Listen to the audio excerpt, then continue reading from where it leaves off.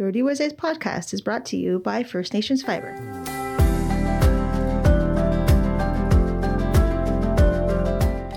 Welcome to the Beating Table with your hosts, Leith and Degorohiakwa. Our topics for tonight range all over the place, but we really get into the nitty-gritty of pricing from our perspective. We also get in deep with copying, inspiration, motivation. So join us. First Nations Wireless is now First Nations Fiber. You've seen our team working through the community to get you connected. From the new development to the OCR, from the 207 to Clay Mountains, FN Fiber makes fiber optic internet easy for everyone. Coming to Ganhawaga soon. Visit radio.fnfiber.com to sign up today. Welcome to the Beating Table. This is our second episode, and it is titled, It's Not Just Dollars and Cents, How to Price Beadwork. So for today, we chose to focus on pricing. That seemed to be a really hot topic lately. Everyone's been asking us, how do we price? And if we could give a breakdown and what our thoughts are on pricing. So that's something that we're going to focus on today. Would you like to go first, Leith? Do you have any ideas or thoughts on pricing? Sure. So there are like, for myself, I would say there are multiple variables that really determine what it is I'm going to price. And this is all from my personal experience. Now, I would say the first and foremost thing is there's like an ebb and flow where, not to say that sometimes your beading is lacking, but sometimes you have more motivation and like it's more pizzazzy, your beadwork. And then sometimes it's just like maybe a flower here. Like sometimes you can do something huge and ornate. And then the next time it's something just small. And so it's really going to determine what your price is. Because they have to factor in materials, big beads, small beads, what kind of beads they are. And then like that, of course, it goes into like what kind of finishes the beads are. There's all different kind of things for that. And like also, depending on the brand of the bead, sometimes some beads are more expensive.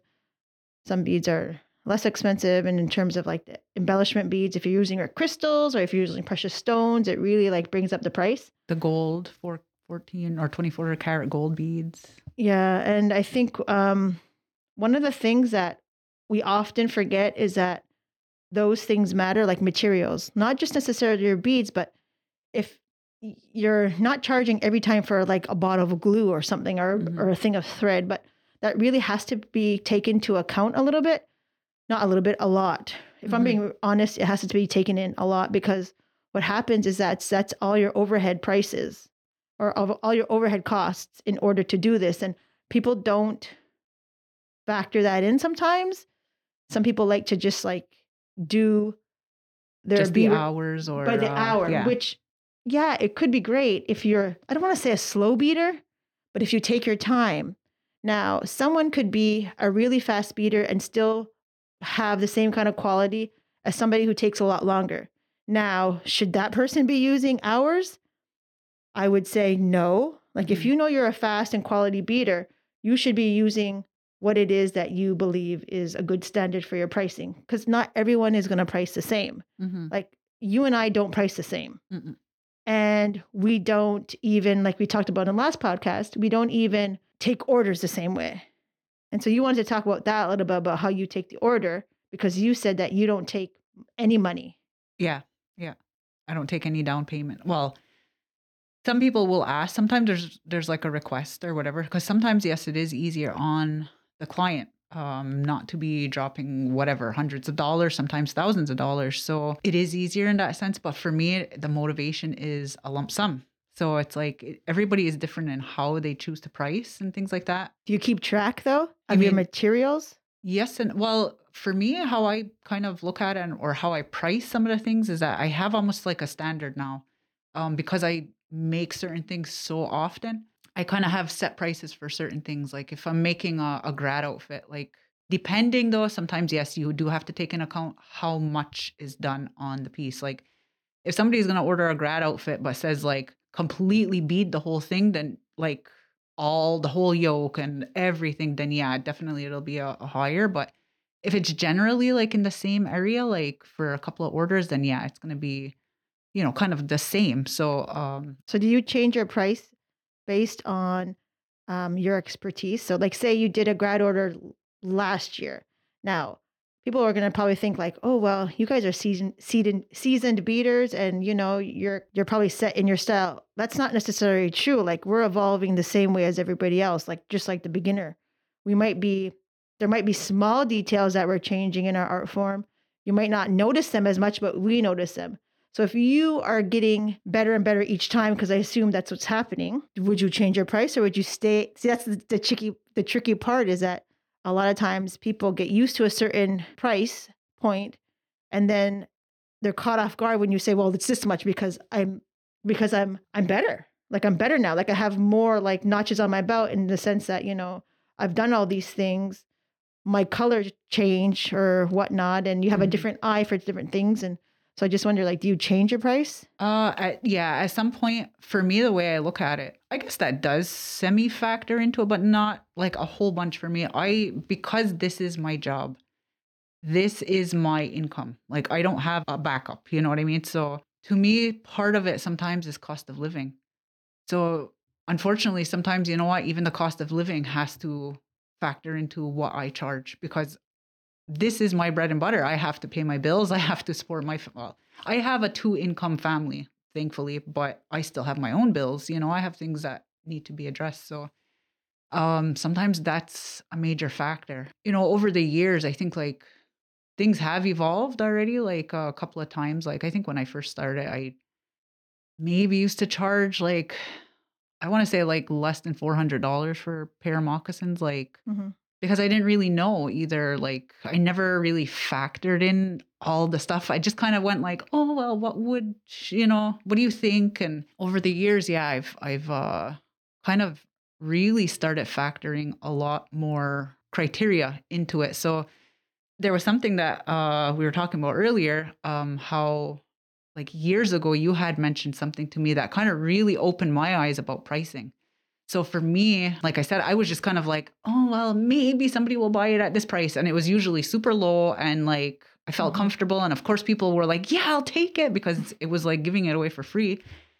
So I remember doing something. It was a project and I didn't know how to price it. And I was kind of getting to the point where I was like, well, you know what? No, maybe I need to start evaluating what I'm charging. Do a guesstimate, or if you do have your hours, divide that. Like, how much time did it take? And like, so what is your pay per hour that you've put into this? And I was like, I think when I did it and when I looked at the final cost of everything, it was like, I think I charged myself like $3 an hour. Which is crazy. Yeah. So it's like those kind of things. Like now a lot of the time people will come to the shop and they'll ask me like, well, how do I price and all that? And I usually tell people that like look at the amount of hours. And like you said, it doesn't always work. It doesn't always, it is hard because like for me, I'm a fast beater. I do fast, and like you said, it's not necessarily like, oh, I'm fast and it looks like crap. Like, yeah, you have quality work. Yeah. And it's just through years of experience, like whatever, it is what it is. So I usually tell people like, you do have to factor it in though. If you're doing this for like, I don't know, 20 hours, like break that down and see, like get a rough estimate. Like, are you okay with it being $5 an hour or $20 an hour, 25? Like you have to gauge that and you have to find like some kind of medium.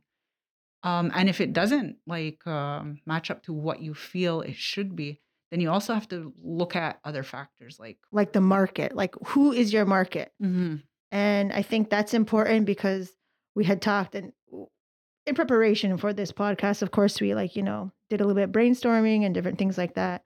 And what we looked at was, Margaret has it on her paper because I didn't write it down, but what was the note that you wrote? Because it's hilarious. So yes, pricing, the infamous res pricing. So what is the difference with that? Like, how do you determine, like that's a question that comes in a lot. Like, well, if I'm beading for family, how much should I charge? I'm beading for my community, how much should I charge? I'm beading for a market, how much should I charge? So there's all those factors that come in too sometimes. So, and you can't gauge from one artist to another. You really have to have confidence in yourself and set your price for what you think it's worth. Now, am I going to say like, just go and say it's going to be $1 million? Obviously not. Like that's not the market. Yeah. Am I going to say maybe it's $100? Well, I think we're past the point where, like, an example, when people started doing flat work Sioux baby moccasins, the going rate was like $125 for that. Mm-hmm. Like, I think that's too low personally. Mm-hmm. That's not, you know, it doesn't equate to like the amount of time you put into these moccasins and whatnot. even just the materials itself. Exactly. So would you then price those moccasins at 500 because that's what you think they're worth? Yeah, maybe, but will that market be able to sustain you at that price? Probably not. So you have to have confidence to raise your price if that's the case. You have to also be realistic and know, like, okay, you have to look at other people who are out there. And I always say there's a market for everybody, whether you're in like the 1,000 range or like maybe like mid, like maybe like between 200 and 300 range and that kind of stuff, or even in anything in between. But you have to know what you're willing to commit to in order to get the price that you want. A lot of times it's saying, sorry, I'm not going to give you a discount. Mm-hmm.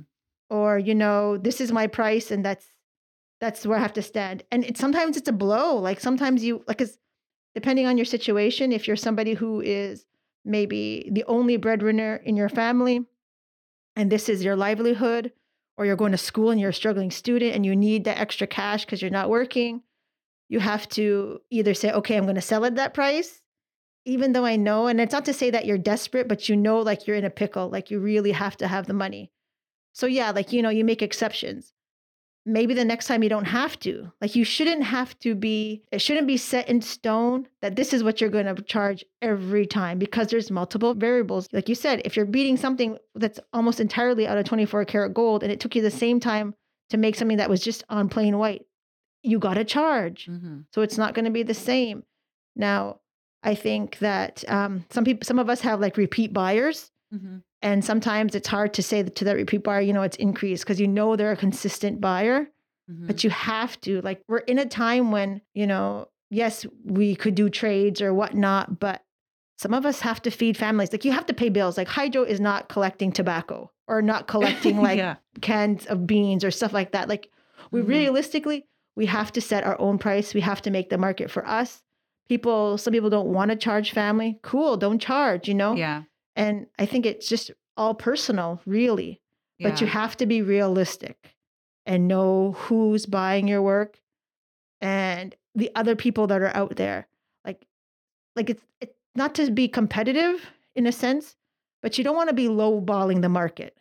If you know your work is really good, and you know, like other beaters know, like, you know, you see something that's really nice and it's beaded excellent and the cost is low. I'm thinking, oh man, like then the comparison is that it's so low that you charge something, say I charge something that's higher and the other people don't want to buy it because they know they can get it somewhere else for cheaper.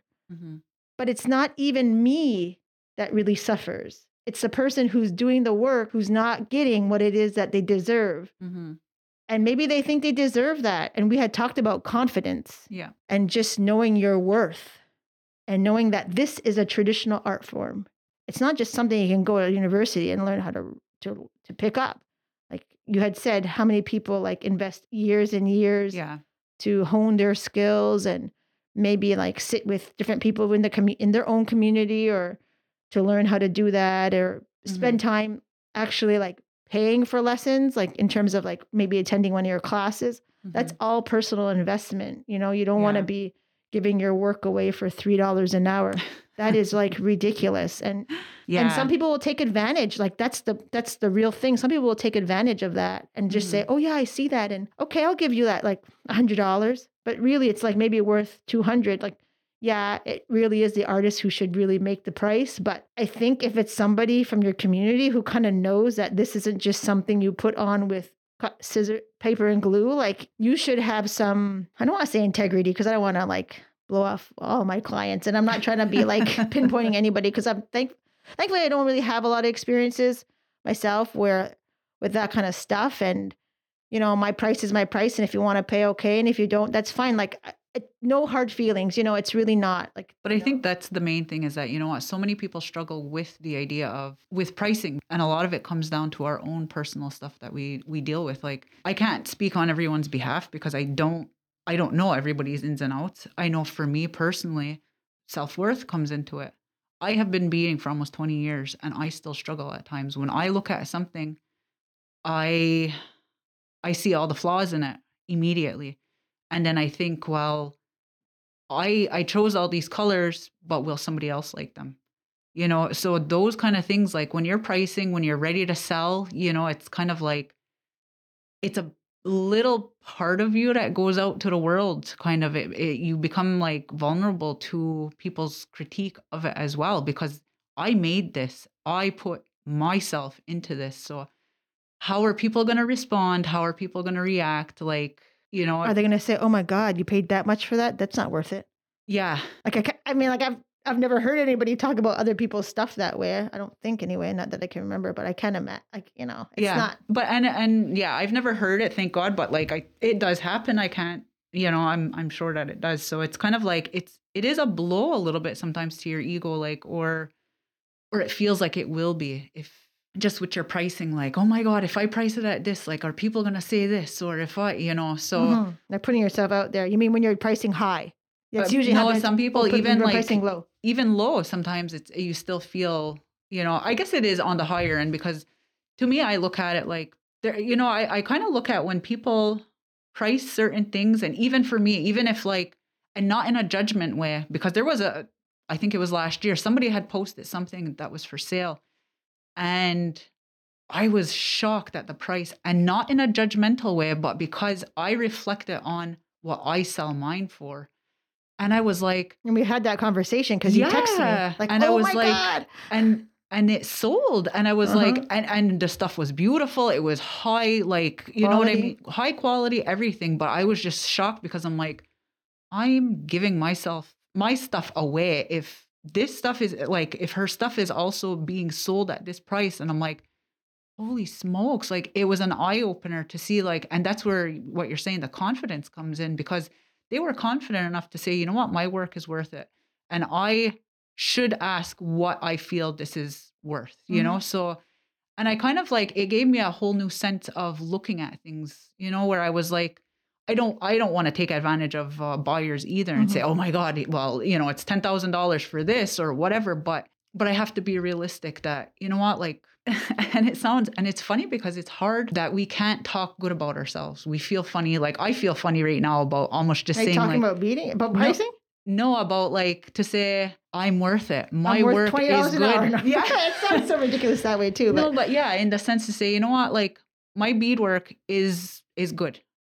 I've worked hard. I've done it for a long time. I will blow my own whistle that yes, and by saying that doesn't necessarily mean that I'm saying I'm better than anybody else, but my work is good, and that's okay to say. And I think other people need to start learning how to say that and owning that, to say, okay, well, my work is good. So I should be asking what, my time is worth, especially like what we were saying, when this is a business, because that's another question that comes up a lot. Like, is it lucrative to turn beadwork or beading into a job? And it can be, but you have to immediately like set your standards as to what you're going to accept, your own work ethic in terms of like how you're going to schedule your time. Are you going to treat it like a job? Are you going to do it like 24/7? And then like your basic scale, like I would say, like a lot of times what happens is that in the beginning I would have a piece and I would say, okay, this is how much this piece costs. So then I'm going to take my next piece and see like, okay, is it equal or better than what it is, or even less? Because sometimes you can just, like I said, like you're in a slump and you're just beading to bead, and it doesn't necessarily mean it's high quality, because we're not machines, right? We can't put out the same kind of stuff every time. Well, I can't anyway. You compare those two, but in the comparison, it's not just the time. It's like your bead choices. Like your bead choices and my bead choices compared to somebody else in the community are completely different. Yeah. And that adds to our expertise. And then also the pattern making in terms of like maybe just the shape, how you design, what goes into your design, different things like that. Like those all have to be taken into account. Now, if you have pieces if you've sold and you have pieces that you can judge, sometimes it's a good way to like make it easier for yourself. But as time goes on, you're going to get better. So you're going to have to increase your prices. I'm very confident in my prices. But that being said, I do have different prices for different places. And to be honest, the different prices for places has to do with family. That's my personal choice. Sometimes I charge and sometimes I don't. It really depends. It depends on the situation. If I'm saying, oh, I'm going to make this for you, if I am saying that, then probably don't charge because I am choosing to do this for you. Now, if somebody comes and asks me to do something, then I'll charge something because it's time away. And we talked about like what falls at the wayside, like that's time away from my family. Because if you're doing an outfit, you're doing something, and if you're working a part-time job, like if you're working at the store, or if I'm working doing whatever, you have to do it on the off time, like when you're at home, when you're supposed to be like interacting with your children, cooking supper and doing dishes and all the other stuff. And when I'm doing knee deep in a project, I can't wash my dishes until like 6 o'clock because if my hands can't get wet in terms of like they get too wrinkly and they get too sore and that kind of stuff. Yeah. So I can't do dishes during the day if I'm doing a big project and I'm at home. So I do have different prices. And if you're family and you're great and it's great and I'm taking orders, then yeah, sure. I don't mind. If you're doing something and I love it, like, I'm going to say like my nieces and nephews, I don't charge. I wouldn't charge my own children. I don't charge that. Like, I wouldn't charge. And that's my prerogative. And that's the thing is that you have to have confidence. Like, I'm confident that like, I don't want to charge. I'm not going to charge. If I'm going to charge less, I'm going to charge you less. Aside from the family, there's no other determination on the res price. Mm-hmm. Everyone knows that, or not everybody, but I know in particular, there's two different prices. There's res price and there's show price. And that's just how it is. We've all heard it too, because it's like when you go or when people have put things in shows, or even when you're thinking like, oh, okay, well, if I'm prepping for a show or a market or something like that, you're like, okay, these are the prices. This is what I can, it's almost a standard. It becomes a standard that on the outside, when you're at showings or whatever, you charge more. The thought creeps in like, well, I can't charge this at home. That's true. And it's true. It's the reality of it, because when you're at shows, when you're at things, you have buyers, you have collectors, you have people other that expenses on top of just the actual work. Like, exactly. you know, like you have to say, like, it's almost like when you're working at a store and you buy something wholesale and in order to sell it retail, you have to take in the factors of like, you have to take in rent, you have to take in heat, all those other things. When you're at a show, you have to take into account your travel, your expenses to live there. You have to take that into account because if you're not just going to go to a show for free. Yeah. Or sell something for $200 and it not doesn't make even any, cover yeah. doesn't even cover a quarter of your flight or something like that. So yeah, you have to, it changes. And a show usually costs money to get in. Yeah. You have to pay for your table.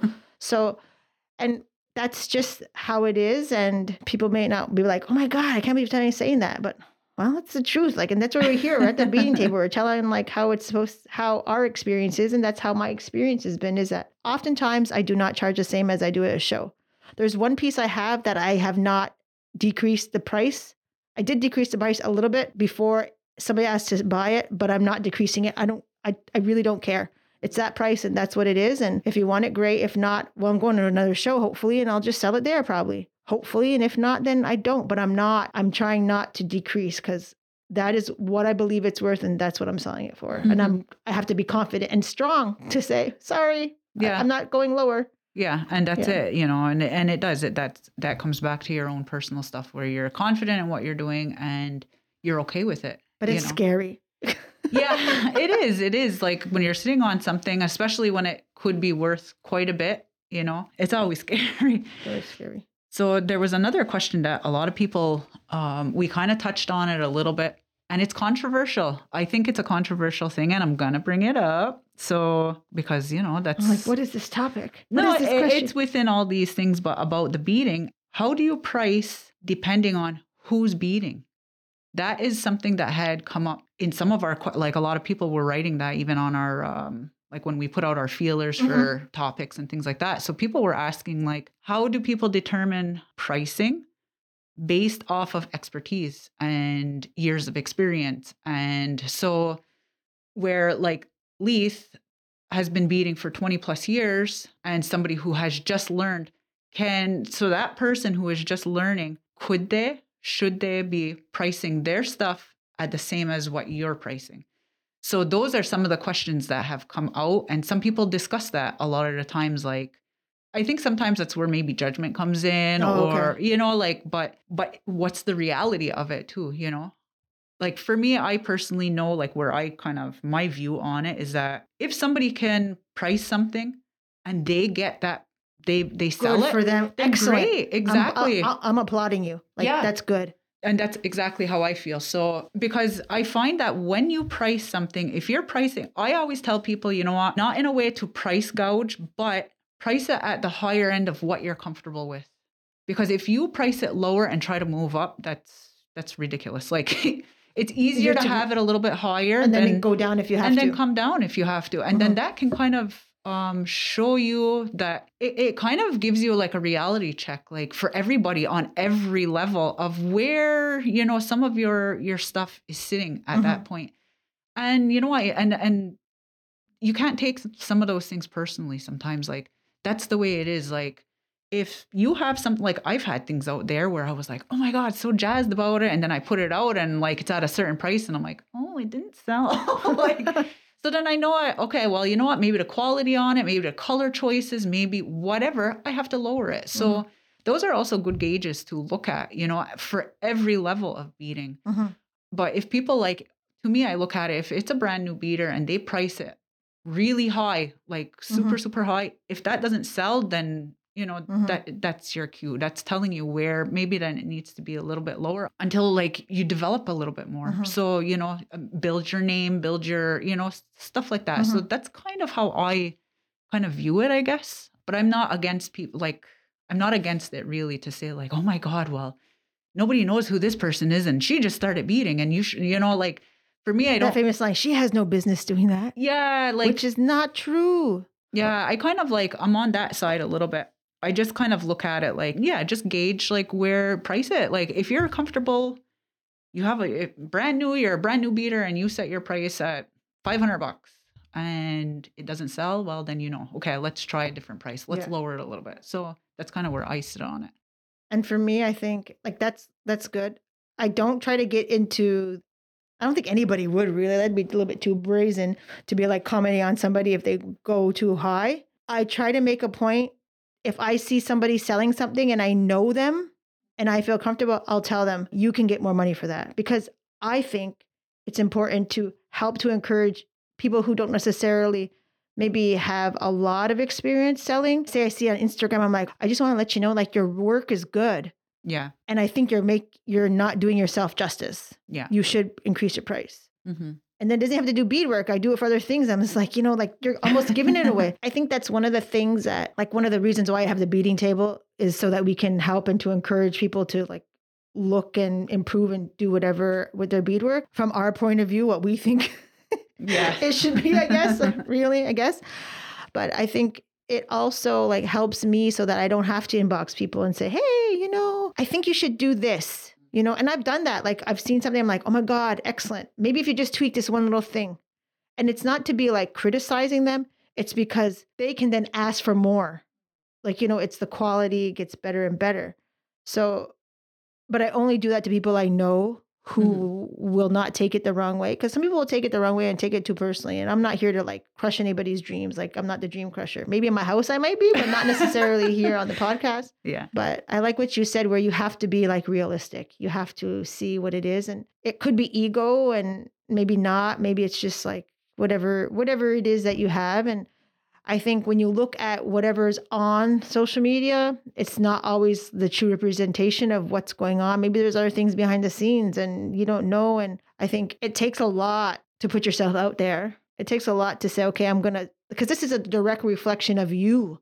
Your artwork is a direct reflection. And this is what you're like saying, okay, I'm putting this out there for the masses to like look at, critique, to dissect every little thing. They see that stitch is going the wrong way and that thread is sticking out and it doesn't match, and that you my didn't colors hide are that too knot, it's still sticking out. And my colors are too gaudy and nobody likes that. And that's like I was saying, it like ebbs and flows. Like I think on the last podcast I said that people like the light blue velveteen, and then maybe next year it might be red. Like that might be the hot color. But you have to know who your clients are. it's not to say that you have to be specifically for somebody if that's not what your purpose is of doing custom work, if it's just general, but you should have an idea. Like there's certain artists out there who like make earrings or medallions or stuff.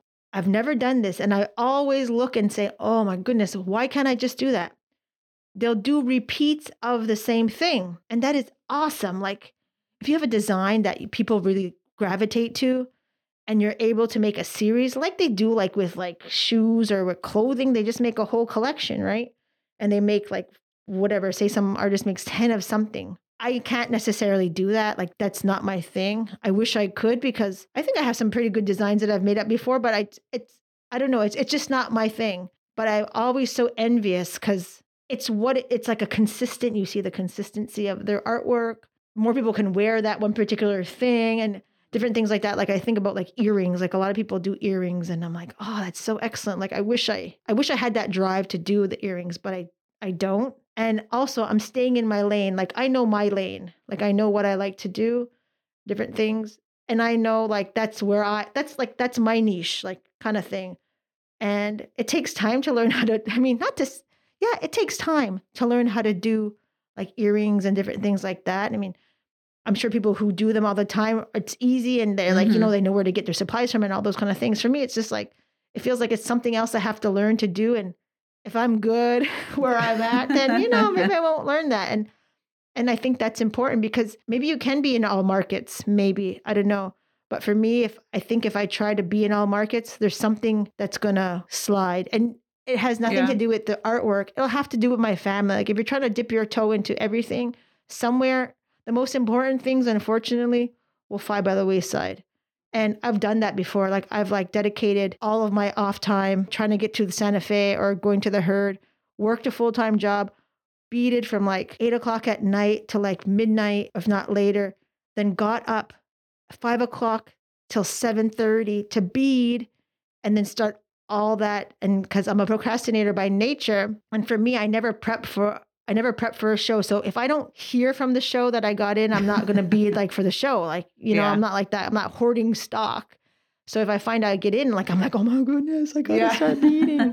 So for me, that's how I work. Things fall by the wayside. Like you don't see your husband or you don't like, all those other things. And I'm thankful that I have family and like my husband and my kids who kind of know this is kind of, I guess it's like the routine. Yeah. It doesn't mean that it's good in terms of like family dynamic and stuff like that. But I think like you have to make some sacrifices. I don't know who it was that I was listening to over the week. And they said, sometimes you just have to reach for your dreams and sacrifice a bit.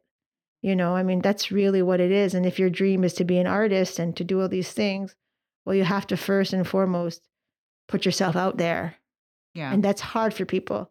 But there's so many people now who can do it because you don't necessarily have to really interact. You can do it like through social media. And then it's set, it's done. And you just say, okay, sure, perfect. I'm going to take your money and I'm going to send you these things. Like, Yeah. So it's really changed a lot, I think.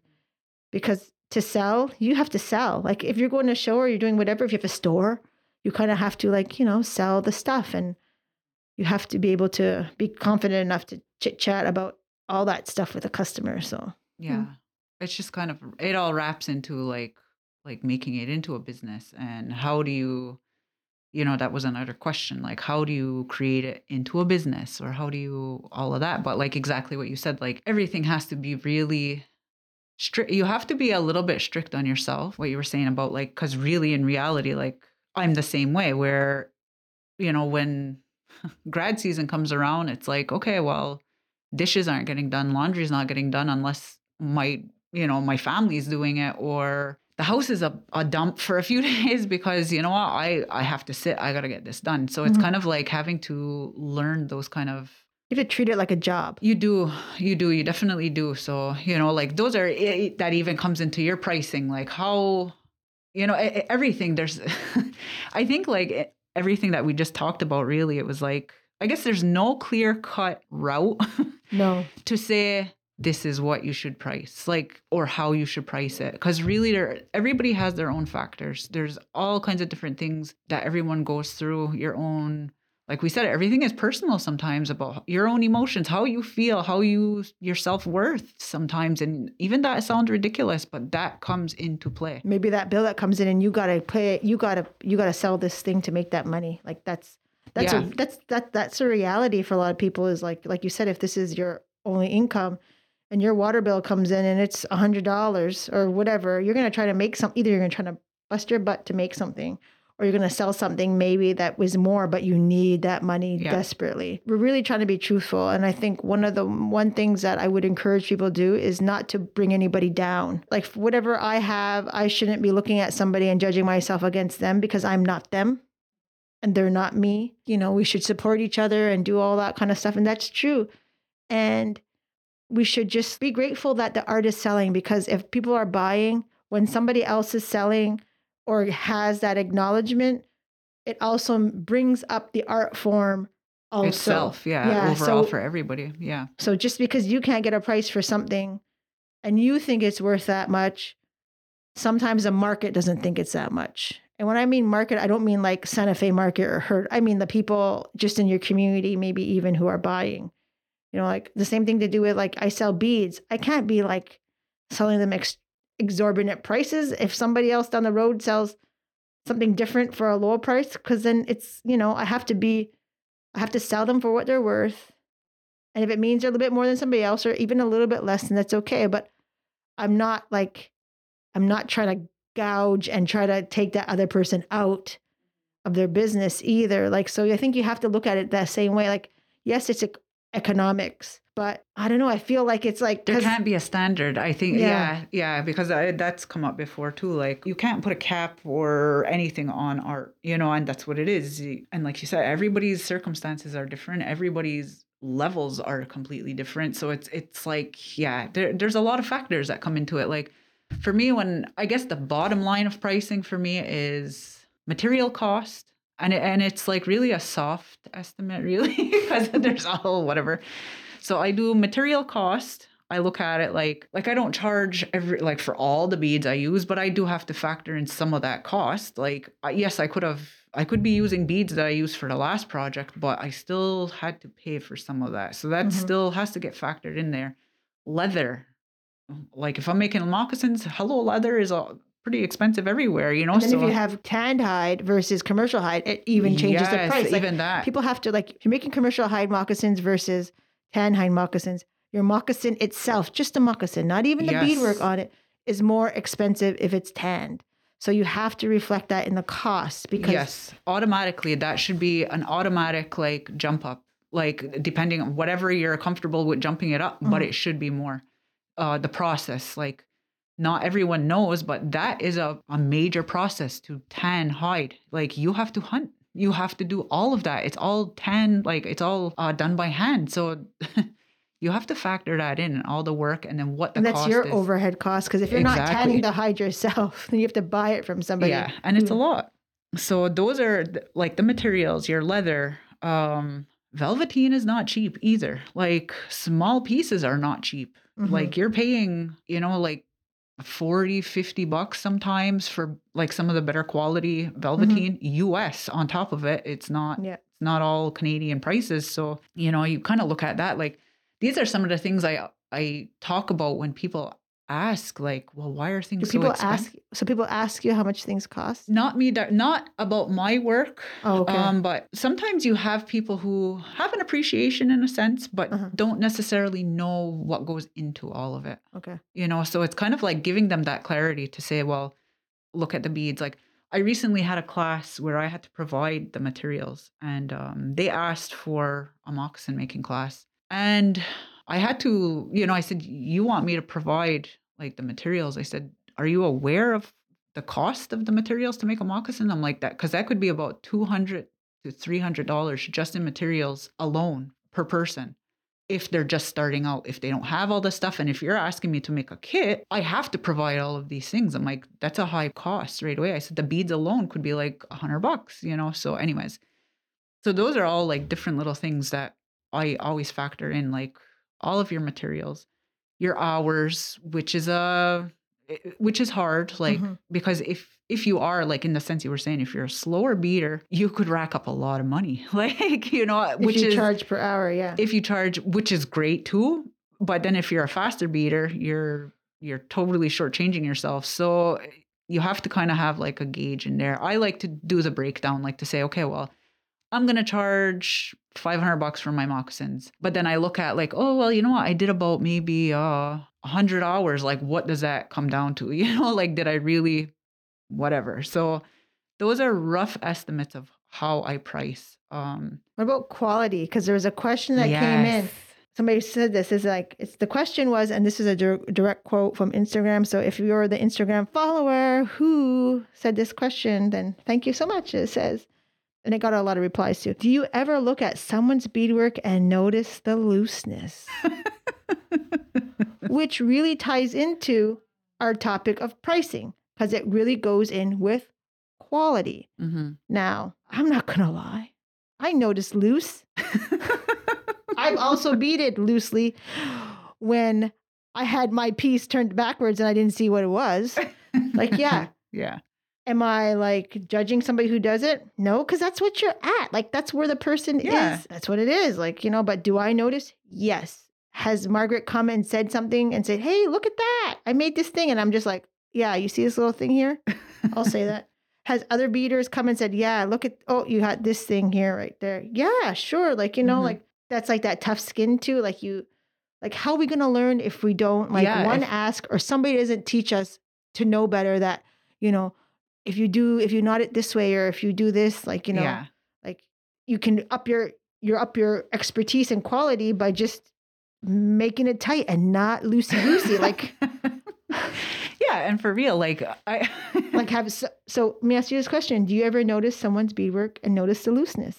And again, it's not in a judgmental way, but I look at your beadwork. I look, not you specifically, but all of you beaders, everyone out there, I look. And it's not in a judgmental way. It's to see where things are at, how people are doing, like their growth journey on their beading thing, because we've all gone through it. Like, hell, I was just looking at a pair of moccasins that I did maybe even just 10 years ago. And I was like, oh my God, these are awful. Like, and that's only just 10 years ago, you know, like it is a long time, but still, you know, like things evolve and develop like quick. But that's what I do. I do look at people's work. I look at their finishings because I have, and sorry, I'm going to call out one of our other bead workers. Attention, all bead workers, calling out.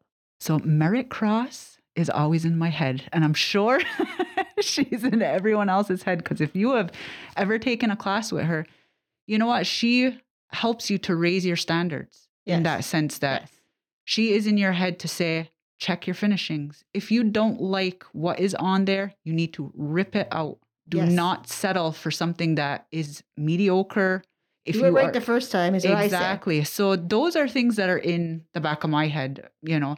You too. Like, I remember when I was like starting to elevate my stuff, where I was starting to like make like more like the clothing, moccasins, things like that. And my finishings, like I know you're a stickler for your finishings, and it's true. Like you do this big, beautiful piece and then you got knots hanging all over the place. It looks sloppy. If your things aren't matching up, it looks sloppy. So those are things, because I have gone through that process. I have gone through looking at my own quality of work and things like that. And of course, I'm still, you know, working on those things. I can't say that, oh, yes, I am above everyone and I got high quality, because no, you know what? Sometimes it's not. Like it's not. Yeah. Yeah. Sometimes my stuff isn't like that too. Yeah. There's just those times. So, but yeah, they are, you know. So you're a looker. I'm a looker. I am a looker and I'm a feeler. I'm going to pick up your stuff and I'm going to push on. But are you a zoom inner? I am a zoom inner. Oh my God, we are completely different beings in this aspect, because and it's not like it's not. Yeah.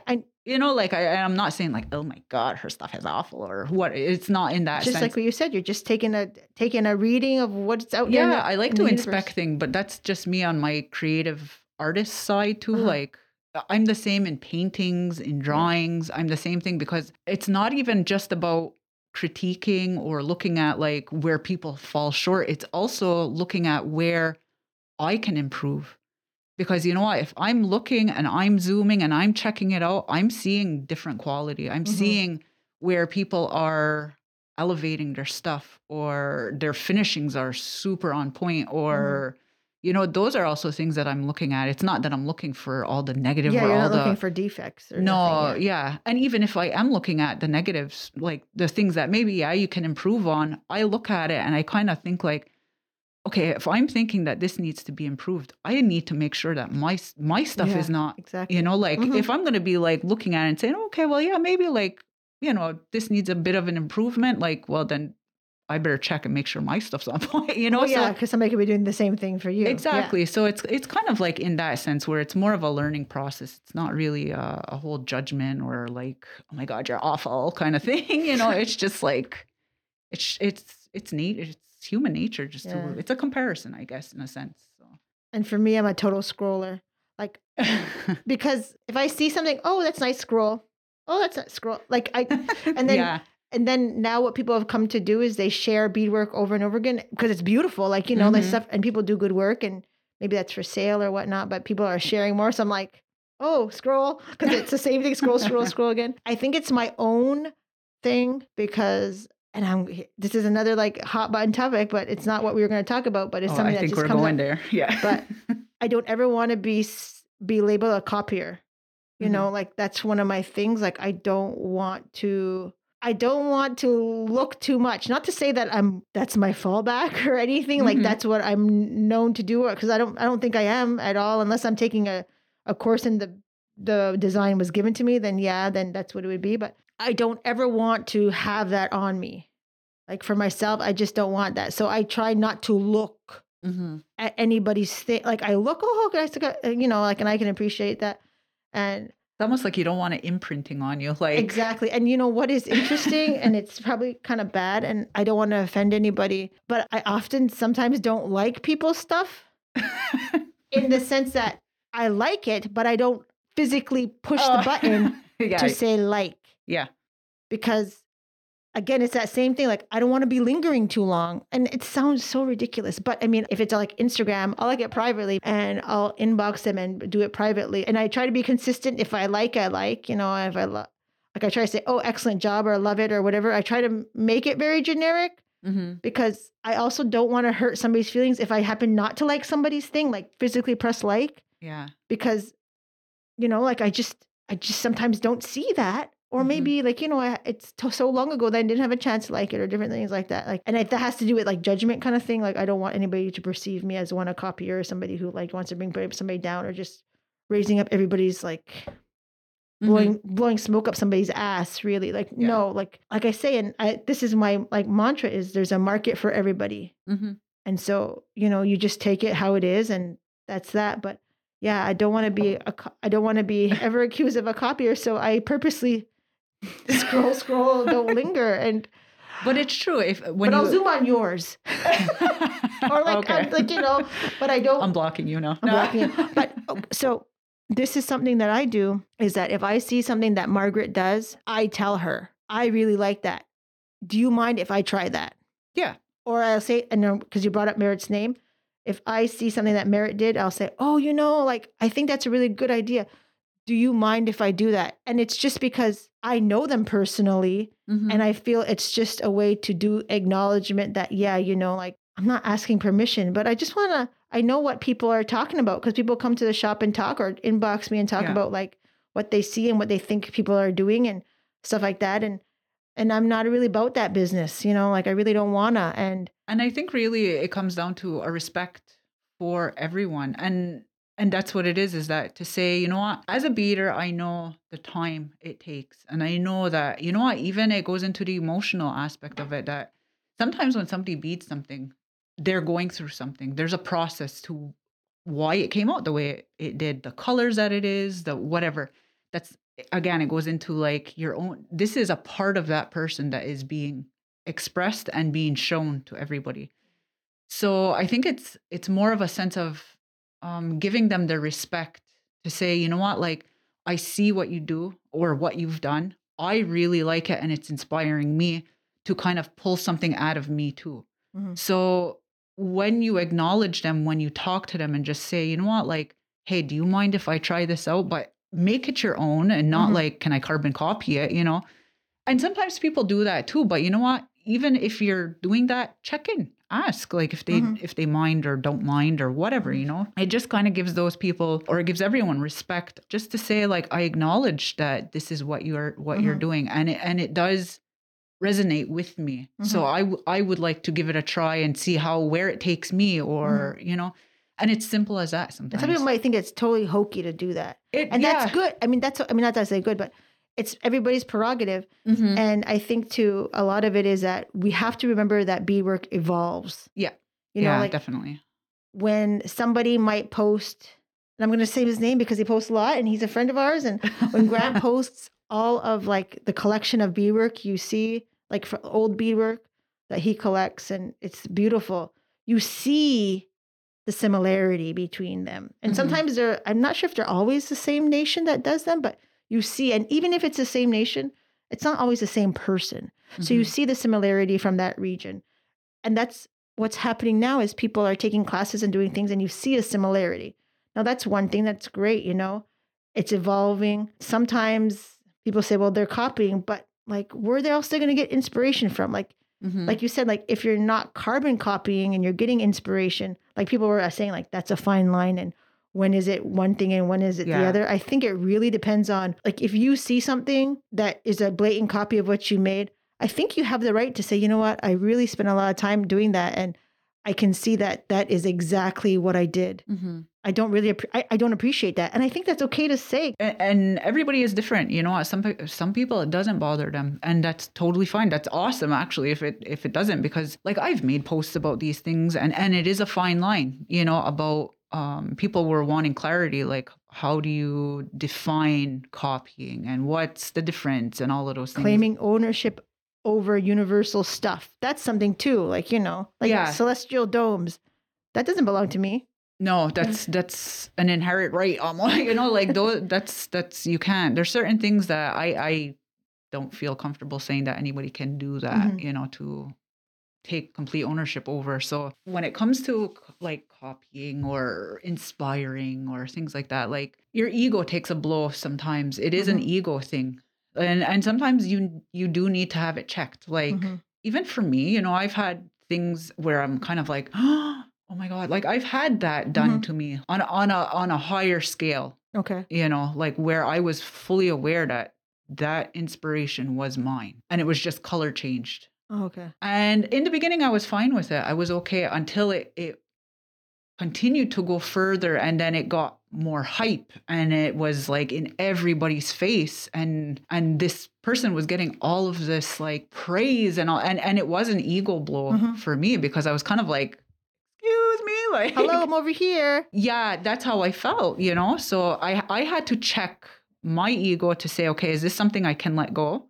Because am I only reacting out of my ego? Is it okay to just react out of my ego? You know, like, am I comfortable with just saying, well, hell no, you know, like, so I did have to do that. And honestly, it took me about 3 years to confront the lady. So I eventually did, and we hashed it out, you know, and not in a bad way. We did, we talked about it. Things were discussed and things were put to rest. So I kind of got that clarity and all of that from there. But that was, for me, I think when I see somebody blatantly carbon copying somebody's stuff, it kind of triggers that feeling that I had where I was like, because on top of it, when, you know, here's my hokey pokey side again, but it's kind of like when I did that, I was going through some stuff, and that was an expression of the times and what I was feeling and what I was going through and whatever. But to see it now everywhere else and somebody else taking ownership over it, I was like, what in the hell? Like, you know, like, it was like a kick to the gut after a while, where I was just like, no, it's still bothering me. After all these years, it's still like a little twist of that knife in the gut, where I was like, okay, no, it is time to address it. So, and I think maybe just to talk a little bit about that is that because we're in a time of like social media and everything is instant, everybody can see, we couldn't see necessarily some of the things from before. Like, you know, you have like a little bead group and whatever, like that's it. Like, you know, you're just doing your beads and you don't necessarily see everybody else's work. And not to say this has nothing to do with really copying, but just being in terms of what we were talking about before about acknowledging and stuff like that, is that now you can see work from all over the world, all over the Haudenosaunee country, and different things like that. And you can take bits and pieces and stuff like that. And then you can even see like collections from hundreds of years, like 100 years ago, and you can take pieces from that too. So I think we have to remember that today's beaders are not the first beaders. Like, somebody had talked about that, and everyone comes from somewhere, and everyone has a starting point from someplace, and it builds on top of each other, like one bead at a time, pretty much. It evolves. And before it used to be flat work. Now we're doing raised bead work. Before we were doing quill work or moose tufting and all those things. And it evolves and evolves and evolves. And at some point, not on purpose, there will be repetition because it's been done for hundreds of years, and you're going to see it. And it's not necessarily, it's new to you, but it doesn't mean that it's new to everybody. No. It could have been in their community, somebody does that. Yeah. And so you have to take that into account too. You have to realize, like, yes, you might think that this is what you made up out of no like malicious intent or something. It could be something else somebody else did, but you didn't even know, and you just happen to have the same idea, and that is okay. And I find that's where people should be prosecuted for that either. Yeah. And I think that's where it comes into like what you were saying about not wanting things to imprint on you when you're going through social media, because it's true. Like when you're scrolling through, you know what, like my news feed is always full of beadwork because I have a lot of people that I follow that are beaders. So there is an influence in the sense that I am being shown certain colors, different colors all the time, so it's like, okay, well, oh my God, this person just did purple. It's kind of like, well, that's going to sit in your head. You're going to, so, and it's not a bad thing, like I think, and that's where it comes into like the definition or fine line between copying and getting inspired. Like if you do a purple flower today and then I'm like, oh my God, that was beautiful. Well, tomorrow I make a purple flower. That's inspiration. That's not, you might just be gravitated to it because that's where your mind goes. Exactly. It's the last thing you saw. To me, I don't think that's, to me, like if you're copying, if you want to be called out for copying or things like that, or if you're looking at it that way, like just don't carbon copy something. Like if you're taking somebody's full on color scheme, if you're taking on their full on pattern in terms of like how their flowers look and different things. Yeah, the whole layout, everything. Then well, you might be setting yourself up for like confrontation. Somebody might address you on it, and it is what it is sometimes. Like, and we all get involved. Like, even I'm sitting here saying, well, but I've had to process my own things like sometimes because I've had sometimes where I look at somebody's beadwork and I feel like, oh, you copied me. That's what when somebody wrote, you copied me arguments. How do you deal with it? And I think you did really good by saying like what your perspective, what it was is it wasn't instantaneous. It was like what you thought, and you really had to process the whole idea because I didn't want to just jump to conclusions, and I didn't want to just be like, which is easy to do. I mean, it's easy to do that, just to be like, and sometimes it might work because if you were like, I mean, and that's like prerogative, right? Like if you really are upset about this because you all the things that you talked about in terms of like where you're coming from, how much time you invested and all this stuff, and somebody does it, it is like, what the hell are you doing? Yeah, to me, you know why? Because I look at it too, like I see everyone is inspired. Everybody is inspired. There's not one person that can sit there and say that I have never got inspiration from something or someone else. Yes. Like it's a natural thing. Nobody can say that. But for me, honestly, before I react, sometimes I have a mental checklist, I guess. You have a checklist? Yeah. Sometimes it sounds ridiculous, but in my head. Inspire me. I'm closing my eyes, everybody. I'm closing my eyes and I'm going to reset in like Margaret's brain. And this is how she goes about it. Okay, so sometimes my checklist is like, say I'm looking at social media and I see somebody's moccasins or I see somebody's... No, JK. Yeah, no, I mean in the sense like, and I see their stuff and I'm like, oh my God, it looks like mine. And then you jump to the conclusion like, oh my God, they copied me or whatever. And then you send the picture to somebody else. Yeah, and all those things. But I look at it like, okay, well, say it's fall time, like... Perfect example. Okay, I just did a sunflower, and oh my God, now Lise did a sunflower. So, and I'm like, okay, what's the rationale here? Like we're both in the same season now, oh my God, they did moccasins. Well, do I own that? So those are little things that sometimes and it sounds ridiculous, but you know what? Sometimes we like to jump the gun sometimes. I do it like a lot of people do it. So I have to sometimes talk myself down and look at the reality of the situation. Like, am I trying to boost my ego too? Sometimes, am I trying to boost my ego by saying that they're copying me? Like puff up your feathers a little bit, make a little bit, so sometimes that's in my checklist. Like, all right, am I just like putting myself on this pedestal thinking like, oh my God, everybody wants to copy me, so that's another place that I try to put myself at. I can see inspirations. I can see when I've inspired somebody, but I teach. Yeah, you have a class. I have a class. So of course I'm going to see a lot of my flowers somewhere. And I don't mean it's like but I mean the kind of flowers that you actually taught in your class. Yeah, because like I could see the drawing because like, hey, if your petal's off just a little bit, I know it's off a little bit because I came off the line a little bit when I drew it, like stupid things like that. Yeah. Like I can see those little things. So I see that, so that's an inspiration that, whatever, it's there because I teach. I put that out there. So, and I think like in terms of like, you're just talking about like if you see a flower and it's off a little bit, people need to realize like you can take patterns and you manipulate them to make them even better than maybe what your teacher gave you. Yeah. Like in this instance, maybe. Yeah. Or change, like maybe it's not a round flower, you make it pointy flower, but it's kind of this, you have the same fundamental shapes and starting off point, but you just make it different. I think in terms of like, when you talk about copying, people sometimes are like, well, that's the kind of shape that I make out of this thing and all that kind of stuff. And because it really gets into like, you can copy colors, you can copy designs, you can copy the actual shape of the piece, you can copy the same kind of fabric. There's so many areas where you could copy. Yeah. If you start your petal from the top or you start your petal from the bottom or the leaves and all that kind of stuff. And somebody had also written, and maybe there's like, I mean, it's interesting because we talked about pricing it, just like jumping off to all these other stuff. But I mean, we can always come back to it at another podcast too, but it said the importance of sharing patterns for moccasins, frames, cuffs, yokes, purses, etc. And not necessarily designs, just the actual pattern itself. Like some of the things we don't make now, people made a lot before, like because like if there are souvenirs, people make trilobes or they make scissor holders or canoes or the horseshoes and different things like that. So that's part of the history of beadwork. And I think if somebody asks you if you can share, I think that's kind of important.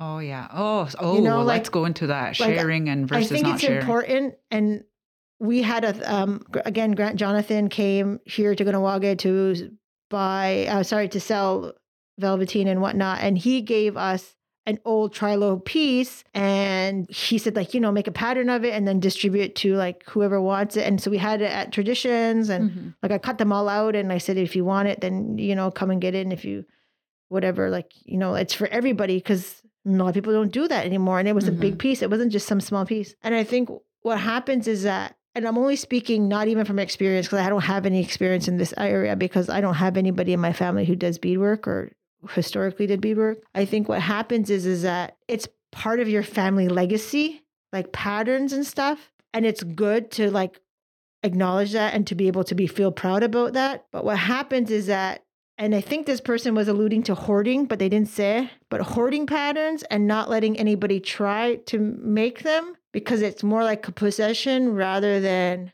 maybe a part of the historical art form of beadwork. And feeling like, well, this is what my grandparents did or whatever. And like I said, I don't have any experience with this. And maybe I'm just talking right out of my ass. And maybe everybody has that up. Maybe everybody who's doing that, they have reasons for it. And that's cool too. But like I'm saying, like this is from a perspective of somebody who's not even involved. And luckily, like I have a good solid beading community and I share and they share. I mean, I don't have a lot of patterns I share, but I try to do what I can and different things like that. But I'm also hounding people. Like I'm not telling like, hello, here I am. Come and get all my stuff because I don't have time really, like, to be giving all of my strength to everybody to give them the stuff. Like if you like, it's just like other stuff. Like if you really want it, you're going to find it. You're going to go and you're going to get it. And you're going to like, you're going to tell your story to whoever it is has it. And if they don't give it to you, then maybe they can find somebody else. But like, so that was the person's thing is just talking about the importance of sharing patterns. And we can get into it if we want, or we can wait for another time, but it's not even the design aspect, which you must come into with your beat as a teacher. Like you're giving that design out, and so Yeah. And that's a whole, I'll just briefly, I guess, give mine because that's a whole other thing. There's a lot like of sharing patterns or the design. all of it, I Okay. guess. But for me, I think to me, it's like each their own, Mhm. like I have, not that I have to, but I guess I'm a little bit neutral on the whole situation. Like I kind of always just sit in the middle of everything. Like I listen to both aspects Mhm. of me. I don't want to say an argument, but like views. Mhm. It's people's prerogative if they want to share. Like Yeah. if they want to share, then they want to share. And if they don't, then they don't. Like, What do you say about the person that says, well, this is the art of Haudenosaunee or whatnot, and it's going to die if you don't do it? It's almost like language. What do you say about that? if you're the last person holding that, then yeah, that's like pretty shitty. But like then yeah, to a certain extent, I don't know, maybe because I'm an artist, like if I see something, I can recreate it. Like I Well, can yeah, draw like you it, got that. You got, you know? yeah. So I guess in that aspect, I look at it like that. Mhm. Like, yeah, But which you're is, not waiting for somebody to hand you the stuff. yeah, and it's kind of shitty too in a sense because it's like, oh well, you have this, you don't want to share. Well, I'll just draw it. Like I can just draw it. Mhm. Like I don't. That's your superpower. Yeah, I don't think I would just steal it from someone and do it if they asked me not to. Like I wouldn't just do it, but I can. So Yeah. I don't know. To me, I just view it like, whatever. But if they don't want to share it, it's, yeah, there is a fine line. Like if now you're tossing that into the mix, Like what? like gatekeeping basically and like holding back stuff from everybody, then, it kind of goes This back is not to, like designs like flowers and that kind of thing. We're No, just but talking even about just shapes. shapes. Just Yeah. shapes. it just shapes. I don't know. If you want to share it, share. If you Mhm. don't, you don't have to. Like, I had this discussion with other people where it was kind of like sometimes people you just don't want to, and it's not about like Like wanting some people to are private. They're private. Sometimes it's work. Sometimes it's work to have to do even just a shape. Like, you just don't want to do it, and that's fine. On the opposite part of that is sometimes it's really emotional. Like if that was your mother's livelihood, Yeah, and it's a that's piece of them that you're giving and to she's somebody else. sewn them clothes, because like a lot of times what happens is people would sew patterns like with a small piece of string. They would put it through all the pattern. They would sew and it would be tied, and then you're like, well, I don't want to cut that string and just, you know what I mean? Like so, Yeah. so it becomes emotional. Like I get it. Like, but this is just a question, and that's what I brought it up because it kind of goes into like what we were talking about Yeah. like, stuff like that. So, It's a fine line, I guess. It's another thing. Everything's a fine line these days, but it really I is. know Like, nobody ever wants to offend anybody. well, Where are the days when you could just blow like, somebody off? in or, some no, just ways, kidding. like, not that I don't care, but like, hey, if the shoe fits, I'm gonna say it, that Mhm. kind of thing. So, but I kind of just feel like, I mean, the loosely beaded moccasin. yeah, if it fits, then whatever. But I kind of look at it like this, like in a sense, like sometimes people will ask me for a shape that I've done. And depending on what it is, I'll share it. I don't mind. But like that, like right now, I'm working on my daughter's yoke. Uh-huh. And I've had a few people see it. And I've Okay. had people ask for it, the shape of it. Oh. And I was kind of like, oh, no. Like I'm not ready because She didn't wear it yet, I'm assuming, right? yeah, she didn't wear it yet. It's not finished yet, Mhm. and really I'm like thankful that somebody really liked it, that they Mhm. asked for the shape, like I'm glad that, okay, well, yeah, somebody approves of it. That's great. I'm not ready yet to Mhm. let it go. Maybe when she's done wearing it, maybe when it's done being viewed and seen, like Mhm. in a way, I want it to be special. Yeah, I want for it to sure. be special when I decide to reveal it, when she wears it, After that, maybe if I feel better about it and I'm like, okay, it's the specialness has worn off, then yeah, okay, maybe I'll share the pattern. But right now I'm not ready. Yeah. So, and I think that's where I kind of understand the prerogative of people not always wanting to share things. Like You don't have to. and you don't have to, yeah. Like I have pieces that I've beaded that I haven't shared publicly. Yeah. And sometimes it's because I don't want somebody to copy me. And sometimes it's because it doesn't belong to me anymore. Like a client's privacy. yeah. Like I don't want to be putting out everybody's thing and then people like, like I really don't want to, like a client, like I think it's like privacy in terms of like how much people pay her, if they don't pay her, all that stuff. And then that is their thing. And like they ordered it for a special thing. And I don't want to be just throwing it out there and yeah. for everybody to exactly. see and to copy. And then it's like there's 20 of them. And just to clarify is that I joke with Margaret is that people don't really comment my stuff. People probably just don't really like it. I don't know, but I don't see it and whatever. But, maybe you could copy me. No, just kidding. Just kidding out there, bead world, whatever. But get inspired and I have seen your inspirations out there. So well, I haven't because I'm scrolling. I'm not zooming in on anybody's stuff. And which is fine too. Not judging. No. Not judging. Actually, no. You know what? Yeah. Actually, no, you judge? No, like in a sense, sometimes like I said, like sometimes I go there right away, like, oh my God, they stole this or they stole that. Like, We're getting real. We all do it. Real deep. No, but everyone does it, like you have to be truthful about it and you got to own it. Like, and like you said earlier, like if somebody does that, if it bugs you enough, address it. Address it. Yeah. That's all there is to it. The other topic that we had was how do you work through a slump? I'm just going to say it because it's the reality and you just kind of have to pull off the bandage and do whatever.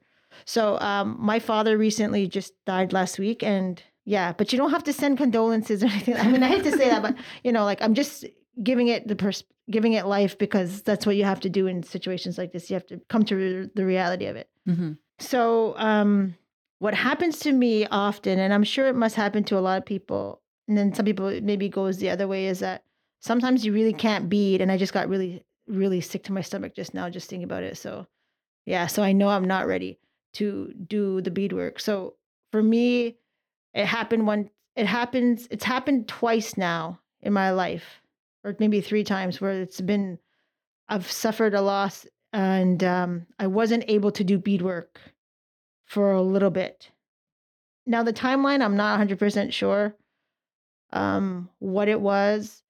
And I think it's just like when you're dealing with emotion and different things like that. For me, sometimes I can bead just random things, but I can't bead custom things because it's for somebody, Sometimes I've worked through loss by making something for the person who is deceased. And that's one thing. And it's all like circumstantial. It depends on like what the situation is. But I just got that feeling like, God, I feel like sick. And I haven't beaded anything. I don't even know if I beaded anything prior. I did.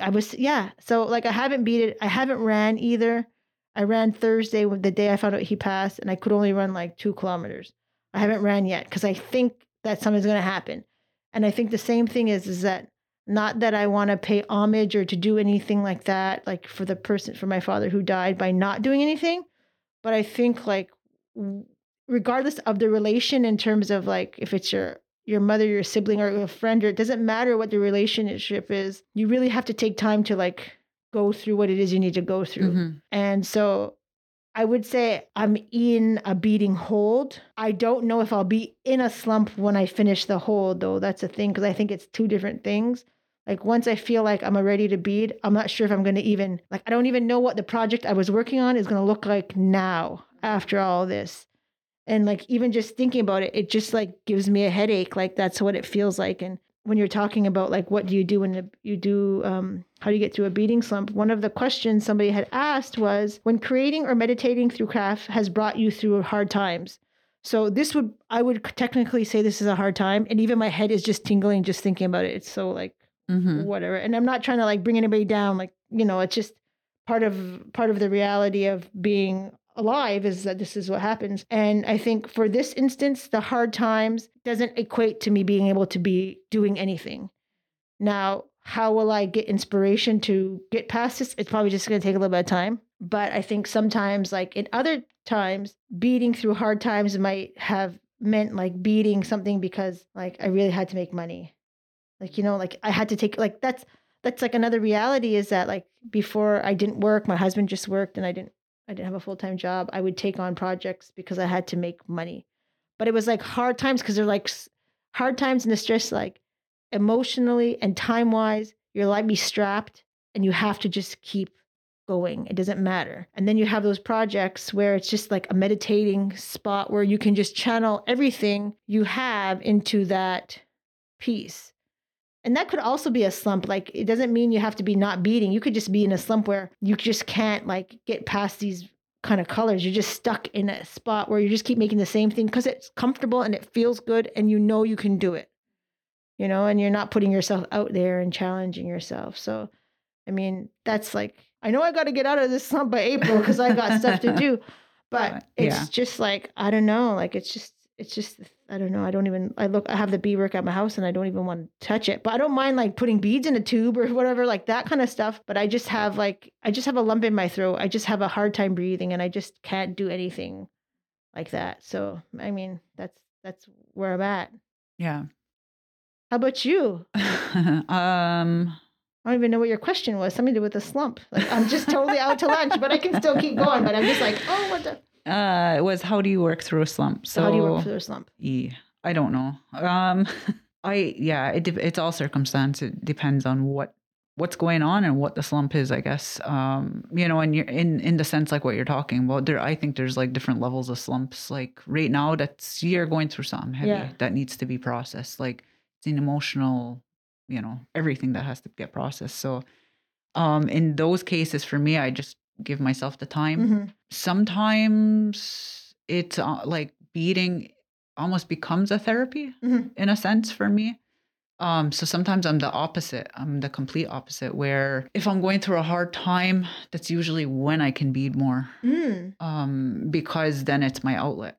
Like you're checking out into a beadwork and being productive in that way. And it's kind of like what you had said earlier, like about it's I don't necessarily bead for somebody else though when I'm in that space, because like I just think back to our our ways and what we that like we're not cook when you're angry kind of thing. It goes into the pot and then everyone it's just a bitter feeling. So I don't really necessarily, especially if I'm beading for a child, I don't want to be like putting all kinds of heaviness on that. So in that sense, I don't normally bead. If it's something that's really heavy, then I do have to let people know, like I'll probably need an extension, or I may just not be able to do your order because I just can't do it.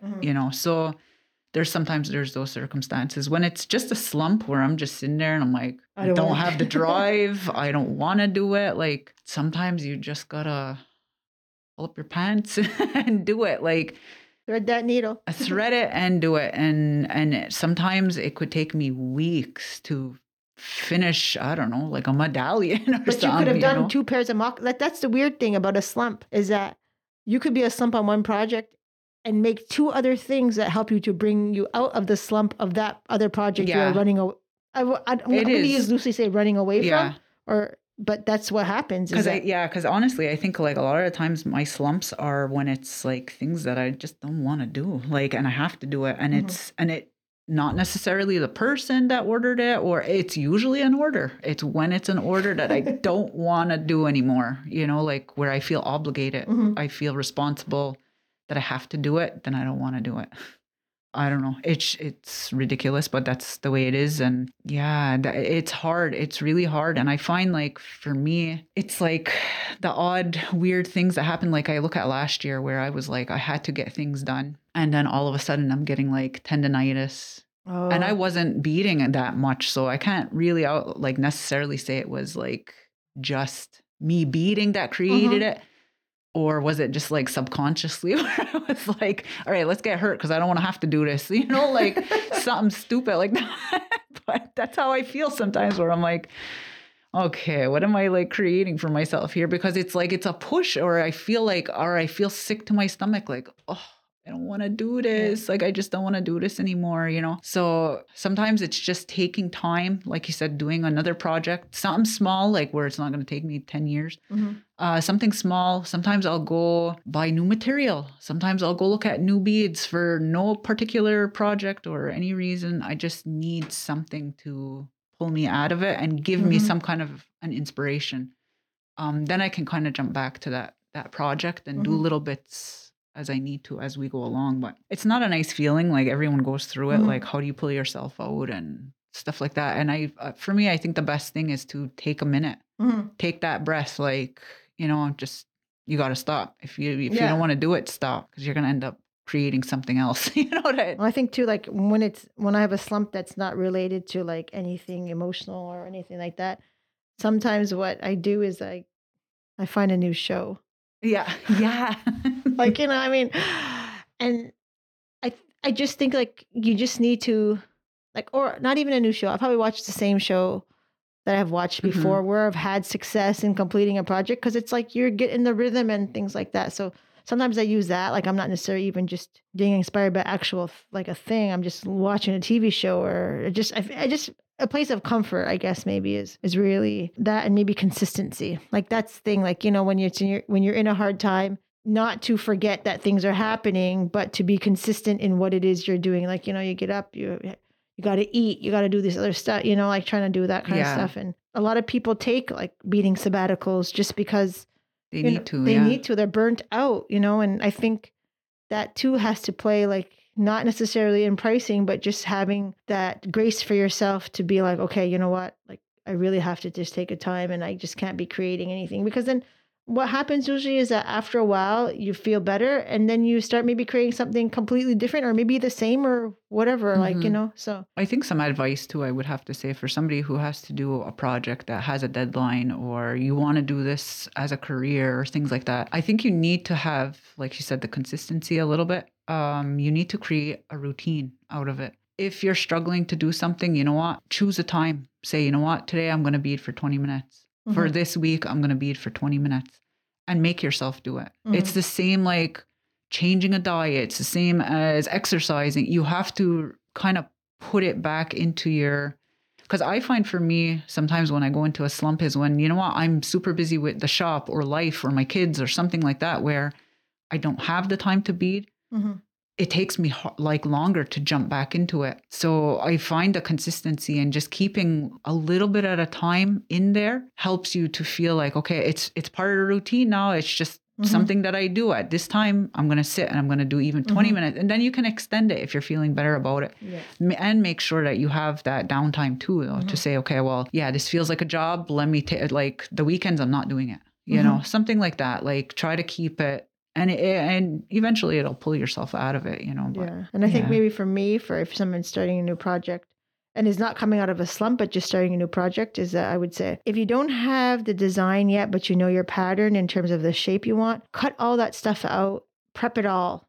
Doesn't necessarily mean like you have to be like what I'm doing now is I have everything prepped. Do I have everything prepped? Pretty much I have everything prepped except for one item. But I have those pieces that I've prepped done. And I've started to do just the rope stitch around it. And so I'm trying to do all, like, I like to do not just one side and then do the other side after. I try to do a back and forth and try to maintain the same amount of work on each piece. And so I would say if you're starting off that way, what it is that you finish one piece and then you're looking like, I got to do another thing.